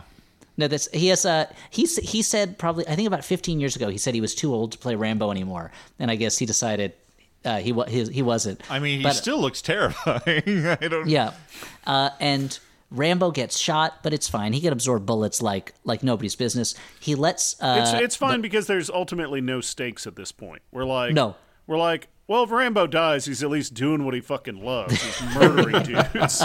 Well, but it's important that he literally tear out the heart of his enemy. Oh, right. Oh, shit. He said, fuck. Yeah, he said he wants the Martinez brothers to know what it feels like, to know his grief and his anger, to know what it's like to have his heart torn out. So he leads the last bad. He says, "I saved you for last," the last bad guy, and chases him into a barn. Or he traps him in a barn, and Rambo shoots his arms and legs full of arrows that go so far through his body that they pin him to the wall of the barn. Mm-hmm. And then he walks up to him with this huge... English longbowmen could put an arrow through a tree, Elliot. That's true. And Rambo, we know he's good with bows and arrows. Like it's not like this is a new thing. Bow and arrow technology has advanced since then too, so there you go. Since the era of the English longbowmen, that's true. That's not a goof, Elliot, is what I'm saying. Don't go on to IMDb. Okay, fair point. Section. It's just earlier we saw him shoot arrows through playing cards, and and it's like, is the human body the same thinness as the playing cards? But it makes me wish this was about Rambo getting trapped in a Home Depot and like having to use the stuff that was there, like a staple gun and things like that, to try to stop people. And they could have called it either Home Rambo or Rambo Depot. Or Home Rambopo. Maybe Home Rambopo. And that'll get confused with Tampopo, Elliot. Yeah, that's... Oh, what a great dog picture. Rambopo is when he uses noodles to kill people. That would be amazing. Yeah. Like he Rambo, strangles them. He wants to teach this woman how to make the best ramen, but he's just killing everybody who comes in. Man, what a great movie, Tampopo. So he chops this dude's heart out and he like holds it in front of him, and we're no. Okay, let's not gloss. Come on, Stuart, you're not giving this moment. Yeah, come on. You need the foreplay before that. Stabs in. He walks up to him. He takes a while walking up to him with the knife too. Yeah. He explains that metaphorically the guy had torn out his heart. So literally he's going to tear out his heart, which is a bit. So he can appreciate this. Yeah. He makes this L-shaped cut in the guy's chest, reaches in, yanks out the heart, which is still beating, showing it to him. And like, this is the one moment of actual enjoyment I got out of Rambo Last Blood, because I was like, is he going to do it? Is he going to do it? Holy shit, he did it. And you're waiting for him to take a bite out of that heart. Yeah. But unfortunately, he doesn't. He thinks about it. And also, there's a problem with the villain in as much as he has nothing interesting to say at that point. You know, you want some kind of rhetorical flourish from the villain to justify the intensity of tearing out his heart, but all he says is "fuck you," basically. Yeah, he's such a generic, faceless, almost nameless villain that it's you want, like, if this is probably gonna be the last Rambo movie. I hate to break it to you guys, but you kind of want him. Not that Rambo, the movies, have ever been known for their necessarily their amazing bad guys, but you want someone who or dialogue. I mean, Rambo It's the second Rambo, right, where he gets to say. She asks, "What does expendable mean?" And he goes, "It's like, you're invited to a party and you don't show up and no one cares." And I've always loved that line. And there's the line where he's like, "Who are you? Your worst nightmare." I mean, that shit's golden. Yeah, exactly. But there's not a lot of good conversations, I guess, in the Rambo movies. But you do want something from him, but instead it's just like, you might as well have Rambo say to him, "Hey, listen, I'm sorry you had to be the bad guy that I acted out the last of my war trauma on, but this could be particularly bad for you." Now, wait, which Rambo movie was it where Rambo had to go and he had to rescue Stanley Spadowski from the thing, and then they climbed onto the thing and they kept shooting guys, and Rambo is played by Weird Al? You're thinking of UHF. Oh, okay. All right. Yeah. So Rambo. This is the point in another movie where Rambo he climbs onto his porch and he has a voiceover about how all his life he's only known death and everyone he knows is gone. And the way this movie should end is that Rambo dies. Yeah. Which, But instead, I in his- expected that, but no. In his voiceover, he goes, "But I guess I'll defend their memories forever." And it's like, oh, okay. So are you gonna keep going? And it's like Yeah. Rambo's like, "My life is terrible. Everyone I know has died. I'm just a harbinger of death." Well, tomorrow's another day. Like, no sleep for the wicked, I guess. His body has absorbed the bullets he's been pierced with as well. Oh, by this point, his body has been shot so many times that it knows how to turn that into nutrients. Yeah. So- Well, and like when he says he's going to defend their memories forever, I'd like to see him on that like chair on his laptop, like writing their story. the next scene, it then cuts to, it's like the end of Born on the 4th of July. It cuts to him at a signing for his best-selling book about his experiences. And then over the credits, we get shots from the past 3 Rambo movies. It's mostly scenes from First Blood. Yeah. And they show a couple shots Well, from the they other cover ones. they cover it all, but it's just a hilarious way. Like, don't get me wrong, this is by far the part of the movie that I enjoy the most. Just seeing like shots from old Rambo movies. But at the same time, it is such a wacky way to end this movie because it's just like Rambo is not a heartwarming character, so it's kind of like, remember all these fun times we had with Rambo. It's all images of him killing people and being angry. I thought it was especially weird that they played "You Got a Friend in Me" over it. That was the strange Yeah. part. Yeah, you're like, look at how young Sylvester Stallone is. Wow, look how yoked he is, guys. Yeah. Look at those traps. So, Rambo: Last Blood is very much, I would say, the least of these movies. And like, here's the thing about the Rambo movies. Except for the first one, I think when all of them came out, they were considered trash, and kind of time has allowed us to view them semi-ironically in a way that makes them more fun. But I don't know that this one is going to go through that process. It's just so gross. No, and that leads us into Final Judgments, where we make our final judgments on movies that we watch, and whether they are a good bad movie, a bad movie, or a movie we kind of liked. I will say that this is a bad movie. It has an ugly black heart. It loves to put its characters through unpleasantness just because it can, and I did not enjoy it. So, watching this movie put me in mind of a scene in Rambo 3, where Rambo gets shot and the bullet goes all the way through him. So the only way he can cauterize the wound, the only way he can handle this trauma, is by filling that wound with gunpowder and then lighting it on fire. And that's kind of what going through watching this movie felt like to me. Yeah, it's a bad movie. Stuart, I assume you're saying it's a movie you kind of liked then? Oh, yeah. No, it's a bad movie. And Chris, I want to apologize on behalf of the Flophouse for making you watch this particular one. I knew this movie was like, I had heard a lot about its racism, but I did not know it. I didn't know ahead of time about its just grimness and disgustingness in terms of the way it handles the character. So, I guess we'll have to save a fun one for you next time. Well, listen, plot twist. I loved it. What? Oh, wow. I think, Just for the politics. sometimes you guys are just too hard on movies, like... You're right. We really should have checked our brain at the door. Just let it... I want to really think about what the intentions of the director. Looks it up, can't find it. German guy, I think. Adrian He had Grunberg. like one other credit. Well, Right. he directed the movie Get the Gringo. So the guy has a great relationship with movies set in Mexico. He really, he's the guy you go to for cultural relevance. But he's been this was his second movie as director. He was an assistant director. Sophomore slaughter, I call it. Yeah, it was. I was disappointed only because I expect a certain level of like bigness Thrills? from Rambo movies. Yeah. And this was such a part of it was that it was such a like small movie and really like just unpleasant. And but what are you gonna do? The world's not safe for Rambos anymore. I mean, would you say, like, this movie felt so much like a Western? I don't know if I would consider, like, do you feel that a lot of the other Rambo movies are Westerns? Like, that kind of a lone hero? Yes, they're definitely, they're kind of Westerns in the clothing of war movies. Because it's almost always about a lone hero going in to, like, save some people. Except for the first one. The first one is a like kind of vigilante slasher movie almost in the clothes of a 70s character drama. But this is very much like this movie wants to be Unforgiven really badly. And it's even to the point of every time he was standing over that grave, I was like, oh yeah, because in Unforgiven he stands at a grave. And it's just not Unforgiven, because Unforgiven, I think, is aware of how tawdry the things it's covering are. And the whole point of Unforgiven is like, this is the kind of stuff that usually in movies we treat heroically, but it's kind of gross and bleak here. And in this one, it was like, the world's a terrible place, and it takes a bad man to set things right. We need Rambos on that wall protecting us. Yeah.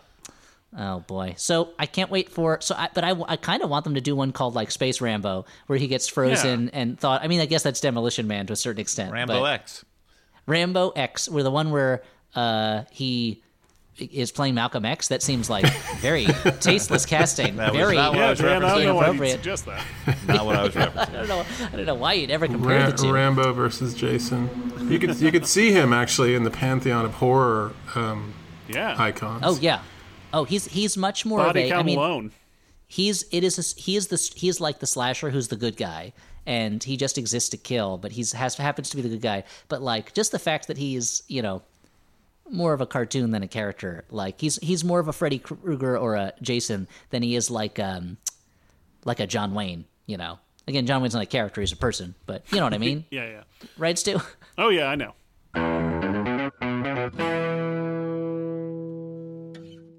Hey, Max Fun listeners. Have you been listening to Max Fun for a while and you've just been wondering, where's the new Flat Earth podcast I keep hearing about? Well, here it is. We give you all the facts on NASA's lies and how we know that the Earth is actually flat.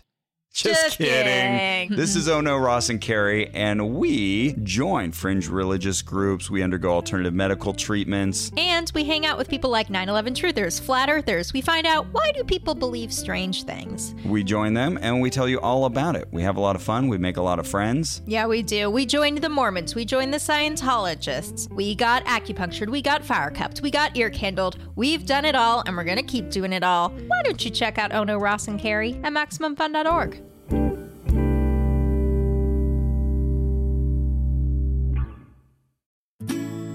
Welcome. Thank you. No problem. These are real podcast listeners, not actors. What do you look for in a podcast? Reliability is big for me. Power. I'd say comfort. What do you think of this? Oh. That's Jordan Jesse Go. Jordan Jesse Go? They came out of the floor? And down from the ceiling? That can't be safe. I'm upset. Can we go now? Soon. Jordan Jesse Go, a real podcast.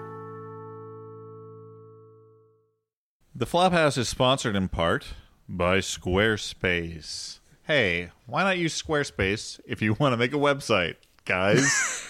You can use Squarespace to blog or publish content, sell products and services of all kinds, and much, much more.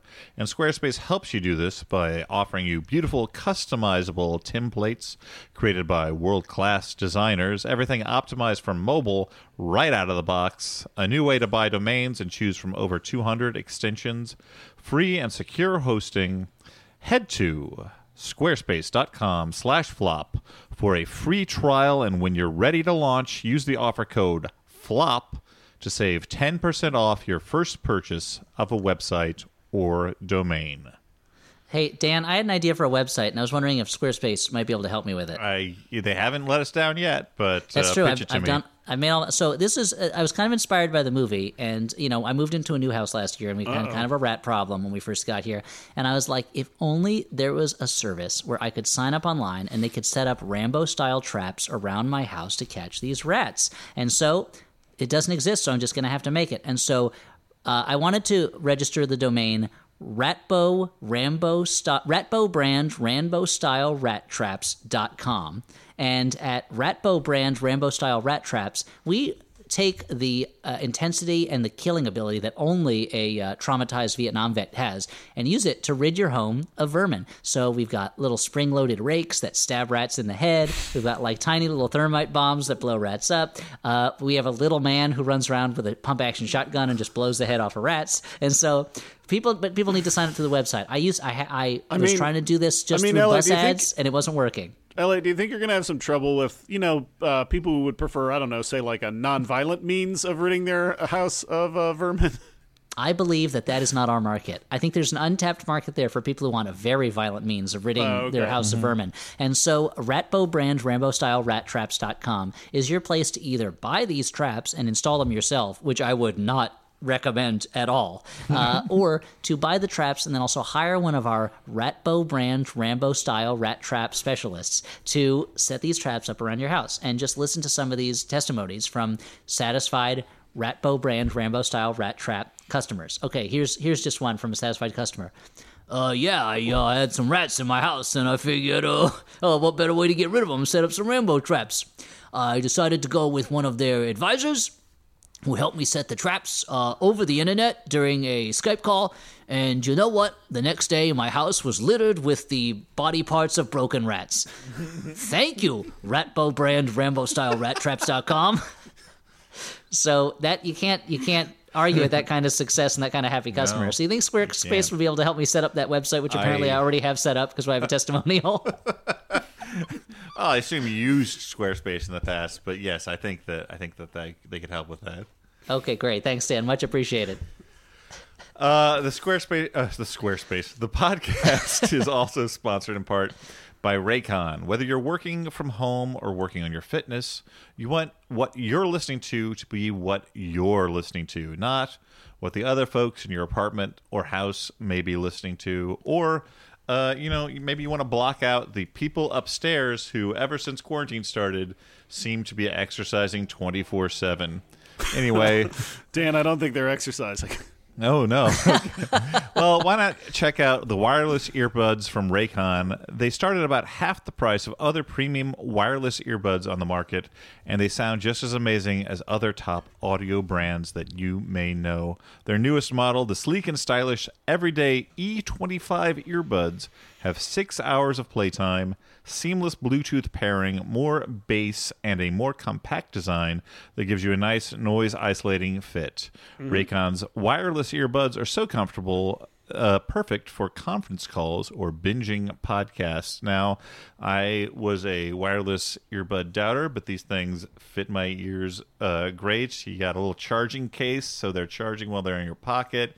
You take them out, they pair immediately. If you want to turn up the volume, you can just tap on the side of your ear like some sort of space, some sort of Lobot or, yeah.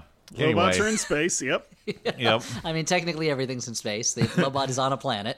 Now's the time to get your get the latest and greatest from Raycon. Get 15% off your order at buyraycon.com/flop. That's buyraycon.com/flop for 15% off Raycon wireless earbuds. They say it a third time, buyraycon.com/flop. Can you spell Raycon? Oh, yeah, that would be useful. It is Ray, like the Ray of artist, Light? Ray Charles, and Con, like the movie Con Air. All one word, Raycon. Ray Charles Con Air. Got it. Yep. No, Raycon. So, guys, now's the time that we take some letters from listeners. I have them in front of me. Okay. In my hot little hand. Ooh, I'm going to mention we are recording this at a time when, if there wasn't a global pandemic, Stuart and Dan and I would be in Toronto right now. We would have just done a show the night before. Sorry, Toronto. I know I'm disappointed we didn't get to do that show. We will be back someday. I promise that. Yeah. Yes. Yes. We all look forward, for many reasons, for the end of this thing. Our reason is a little less important than others, but we do want to see all of you in person. We miss touring. But this first letter, I have neglected to put who sent it. Okay, so a mystery afoot. So whole name withheld. Why, hello, General Kerfloppers. I want to start off by saying I enjoy you all equally, except for Elliot. He's my favorite. Hey, thanks. That letter written by Elliot's mom. No, it seems to me I know why Dan buried the name of this person. I think in January I finally got caught up on my previous favorite podcast, My Brother and Me, so I had to find a new one, and I settled on yours. I'm writing this. As I'm writing this, I'm on episode 159. I'm very hooked on your podcast, and the catalog is invaluable to my sanity during the quarantine we're in. 159. Which one is that? Let's take a look, shall we? Yeah, let's look it up. Flophouse 159. It is Walking with Dinosaurs. Oh, nice. Wow. Oh, I forgot about With that Kevin Marr. Kevin I have Marr a was, question for you all as well. I'm a younger listener, if you could not tell, and I wanted to ask if there were any movies you guys think are very important for a younger fan of film to see. I really like gangster and crime films, but really I'm happy to watch and explore all kinds of different genres of film.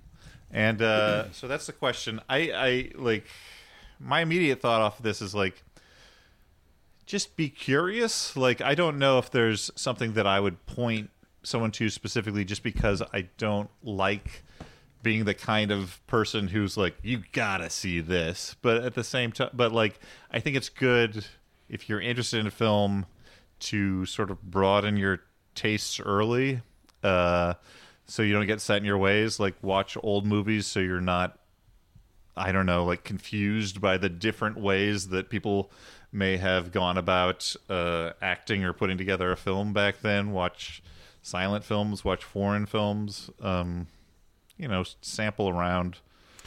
Yeah, I mean, you want to watch the classics. You want to watch Castle Freak, The Granny, Invisible Maniac. But I mean, Head of the Family, right, Stu? Head of the Family, of course, the holy quadrilogy.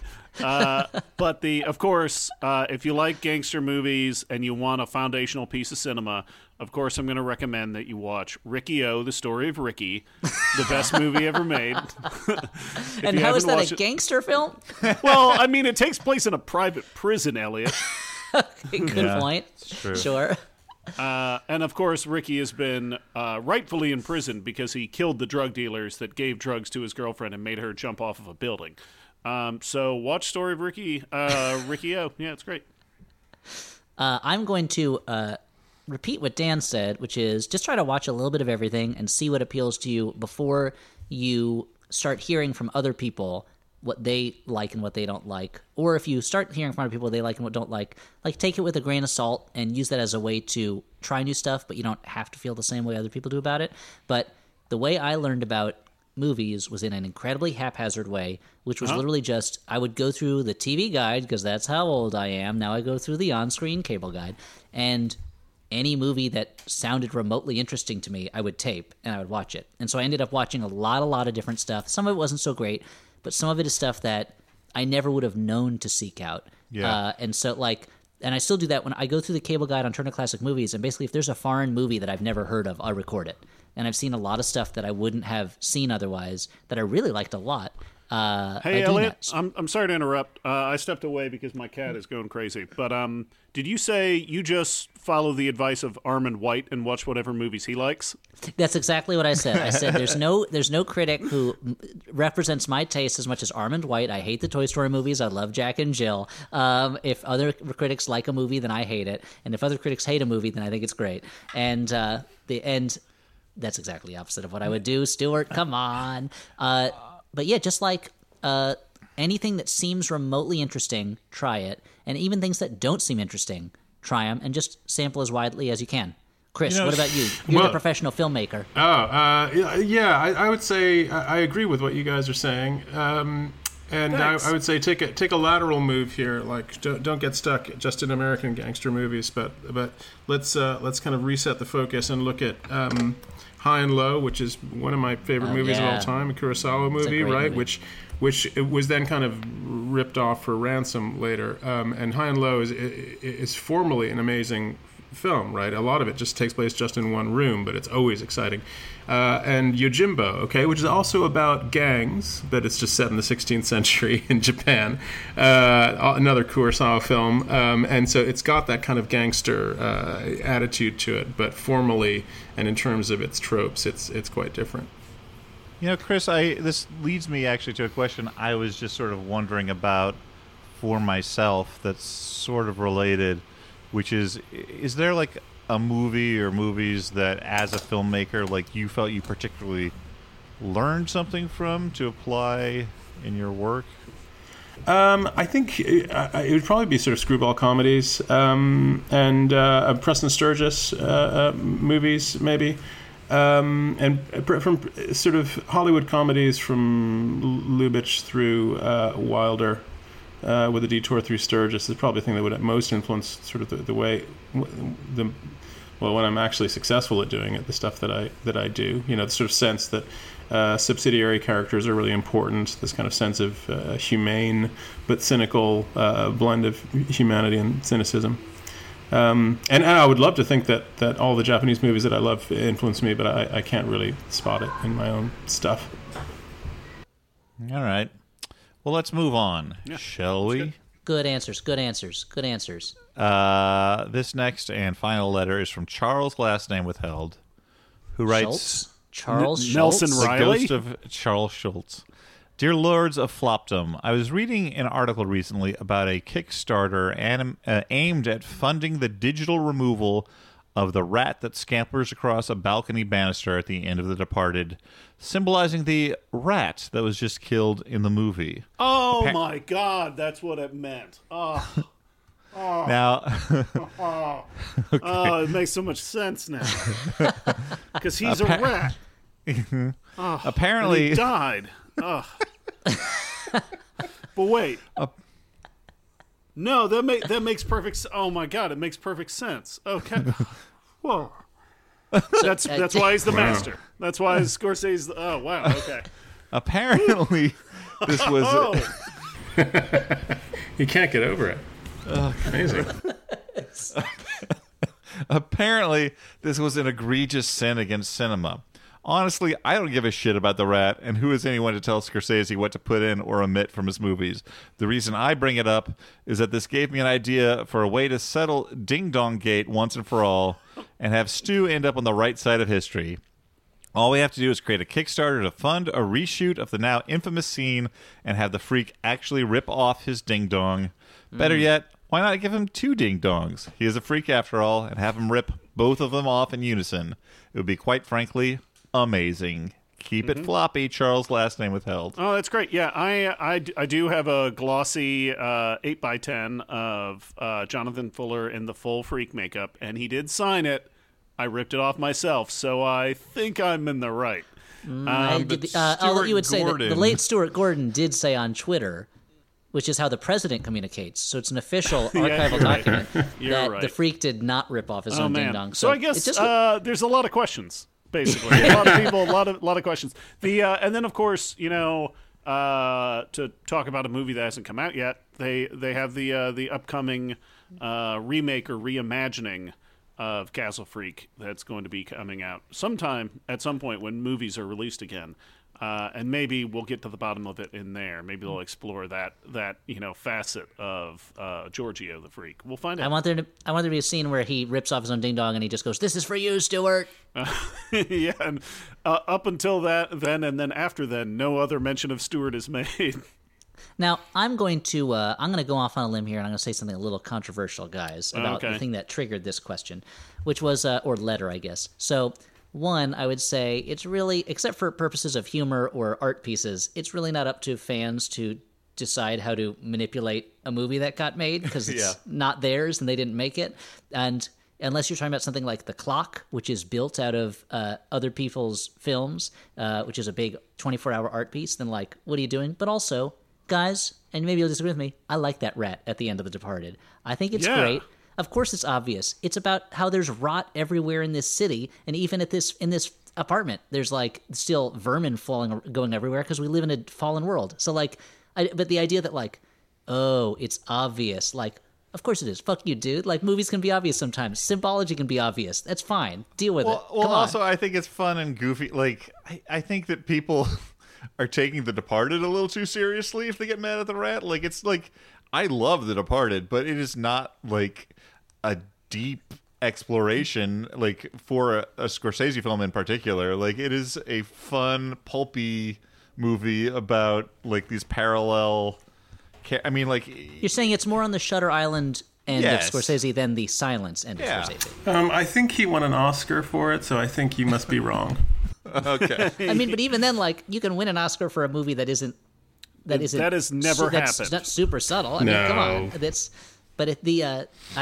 was a movie that, like, I really enjoyed that movie. I like it, honestly, more than Infernal Affairs, the movie it's based on, which I felt like kind of didn't use the premise as well as it could have. But... that when people were like, ugh, that rat at the end, I was like, you mean this amazing part at the end where a rat comes out? Like, I don't understand. What's the problem? Yeah, that's I don't like know. watching Better Off Dead and being like, ugh, that burger part. And I'm like, what's wrong with you?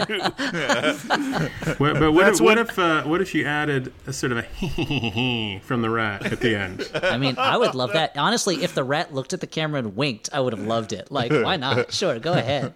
If it was, and it's also the fact that it's not happening during the scene when they're making love to Comfortably Numb. Like, it's not happening during one of the emotional scenes. It's happening during the very end when the movie's over and it's like, gotcha, wink. You know, like... If there were some cheese at the edge of frame, also that would explain it. And it wouldn't seem so arbitrary. If the reason he came in right before he was murdered, the rat, he was wiping cheese on the banister of the terrace on his apartment that he bought with his ill-gotten gains, and it's because why? I don't know. He's a crazy bad guy. He likes to wipe cheese on things, but it's a little bit like I don't know. I could see those people. Be cheddar, because then it's this symbolism is double because cheddar is money, right? He's got so much cheddar. Okay. He's got a fridge just full of cheddar cheese. He's like, what am I going to do with this? I got so much cheddar. I mean, it sounds like heaven. So I'm going to say something that might sound a little snobby, and I genuinely don't mean it that way, but I think that people who watch a lot of movies might have a higher tolerance for silliness in their movies, just because, like... If you're not like watching a lot of stories, maybe you expect them to be a little more straightforward.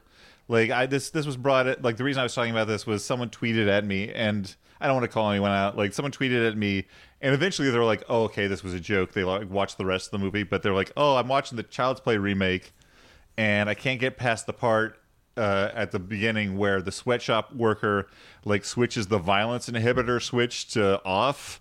And I'm like, that's clearly a joke. like, why would the doll have a violence switch? Dan, there is no room for jokes in a movie about a killer doll. Yeah. I mean, the real problem with that is that they're stealing that joke from The Simpsons. Sure, They goes, oh, here's the problem. Your doll was switched to evil. Yeah. But I think there's two kinds of film snobs. There's the ones that go around. It's like That do a podcast and shit on movies. Yes, and then there are the kinds that actually make movies, and then the kinds that don't even make the podcast. And then there's the people that hurt, yes. Yes, exactly. Yeah, and then there's victims. Yeah, that the kind who get, it's like you go through these stages of film snob development where you start out and you're like, movies, wow, I love them. And then you get to a point where you're super cynical and you shit on everything. And you're like, why did Indy even have to go after the Ark? Because it kills all those Nazis at the end without him. And then you go a little farther and you become like in Roger Ebert's review for Air Force One, where he's like, Air Force One came out the same weekend as this Gamera movie. And honestly, at this point in my life, I'd rather watch the Gamera movie. And like, I feel like that's where we are more is like, okay, I've seen it all, so now I'm ready to see the silly stuff. Yeah. But a lot of people, they're not all the way through that journey. And then the next stage, I guess, is when you're so tired of movies that you're just like, books are really where it's at. I'm reading Mill on the Floss. I don't watch movies. Mm-hmm. I mean, it's a great book. I don't know why... I don't need to read a movie about how they read a book about how they make floss. Come on. Boring. So guys, that was great. Let's go to the next segment and the last one, where we recommend a movie that you should watch instead of this one. So we can prove we're like real full-on movie snobs, right? Yeah, exactly. No, this is to prove that we're not just full of bitter bile. Because my recommendation is L'Age d'Or. A lot of people would say Un Chien de Loup, but that's kind of a little done at this point. So So I'd like to recommend Easter Parade, which I watched on Easter. It's one of Audrey's all-time favorite movies, and I had TiVo'd it, according to my TiVo, 1 full year ago, last Easter, and we never got around to watching it. I have some movies that have been on my TiVo for years. I'll get around to them eventually. But it was so much fun. It's got Fred Astaire in a role that was originally supposed to be done by Gene Kelly, but he injured himself right before the movie started. And you can see how it's kind of more a Gene Kelly role than a Fred Astaire role, but he's great in it. He keeps going up to people and going, "It's me, Gene Kelly from Singing in the Rain." And it also has Judy Garland, and I realized that I actually hadn't seen Judy Garland in stuff that much before. I'd seen Wizard of Oz, obviously, and I'd seen A Star Is Born, but this was the first time where I'd really seen a movie where she's allowed to be the funny one, and she's really funny. Like, I mean, like, I'm, it's no surprise. Like, I'm discovering that Judy Garland is a star suddenly, but she was really fun. And it's a movie that, like, it starts out like it's going to be My Fair Lady, but for dancing. Like, Fred Astaire's like, I could take any chorus girl and make her my partner. And then that kind of just gets discarded. And, like, anytime it seems like there's going to be a conflict, it resolves really quickly. Which, honestly, at this point in the world, why not? Why not have a movie that has barely any conflict and it's a bunch of singing and dancing and pretty Easter hats? And so Easter Parade is my recommendation. Cool. I'm going to recommend a movie called Support the Girls. It is a small kind of almost like everyday slice of life comedy about basically focusing on a single day with a manager and the staff of a Hooters style bar and restaurant, and the kind of everyday problems they have with their life and with work, and it's really great. It stars Regina Hall, who's great, and it has basically a star-making turn from this actress Shayna McHale, which I don't think I've seen her in anything, and her IMDb profile doesn't list much, but she's incredible. It's also got like Dylan Galula from what was that? Kimmy Schmidt. Well, it has a star of a Chris Weitz film in it. Haley Lee Richardson. Fantastic. Oh, yeah. So I liked it a lot. Check it out. I'm going to recommend a movie that ties into some of the stuff we talked about earlier. It's called Rambo: Last Blood, and it's the story of this guy who. This is the story of a guy.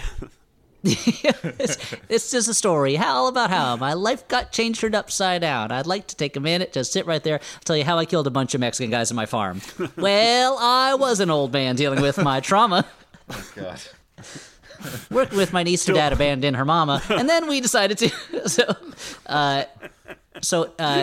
What's that guy wrote in? The nameless fan wrote in asking about movies that they should see and stuff like that, and it made me think about a movie I watched recently that I should have watched a long time ago that I didn't, and especially after Chris mentioned the screwball comedies of the 30s and 40s, which was I finally watched What's Up, Doc, the Peter Bogdanovich movie that is a 70s kind of version of one of those movies, and I'll put it off for a long time because I kept hearing it referred to as being kind of like Bringing Up Baby, and Bringing Up Baby is maybe my least favorite of the screwballs. It's one that agreed. Does not connect with me at all. Yeah. I was worried that you would disagree with me on that, but it's and that I would feel bad. She's super annoying. Yeah, it's super right. And when there are great, I mean, have you seen The Mad Miss Manton with Barbara Stanwyck and Henry Fonda? No. I think it's so much better than Ring Up Baby, and it's a similar type of movie. But I finally watched What's Up, Doc, because I wanted to watch a movie that was silly, because the world is not silly right now. And I was like, oh, this is a much funnier movie than I thought it was going to be. And I really enjoyed it. And I was especially excited to see the actor Liam Dunn, who is maybe best known for being in Blazing Saddles. And he comes in at the end as a judge, and I think he's such a funny actor. And it was just great to see him. It's got such an amazing cast in it. And so I'm glad I finally watched it. So, What's Up, Doc? The movie that doesn't really earn the title, What's Up, Doc? It's kind of a pointless title, but otherwise I enjoyed it a lot. I've really been meaning to watch that one too.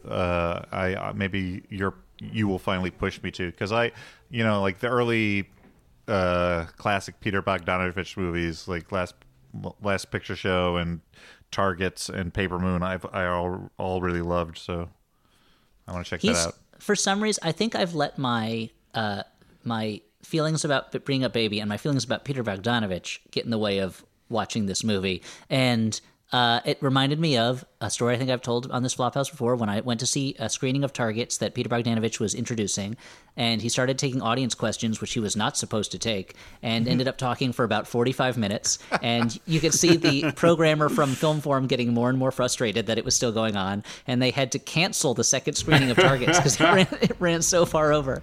But anyway, I'd recommend it. Chris, do you have a movie you'd like to recommend? I do. I am catching up on my Japanese classics, and there's a film called Harakiri.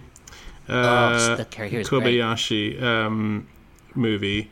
And actually, it kind of it reflects interestingly on Rambo, because it is about revenge, but it's told in a very kind of innovative way. It uses flashbacks extremely well, and it's really and it's sort of an indictment of samurai culture. In the guise of a samurai film, it's incredibly well shot, well told. Tatsuya Nakadai is great. He's certainly less well known than Toshiro Mifune, but he's amazing in the film. It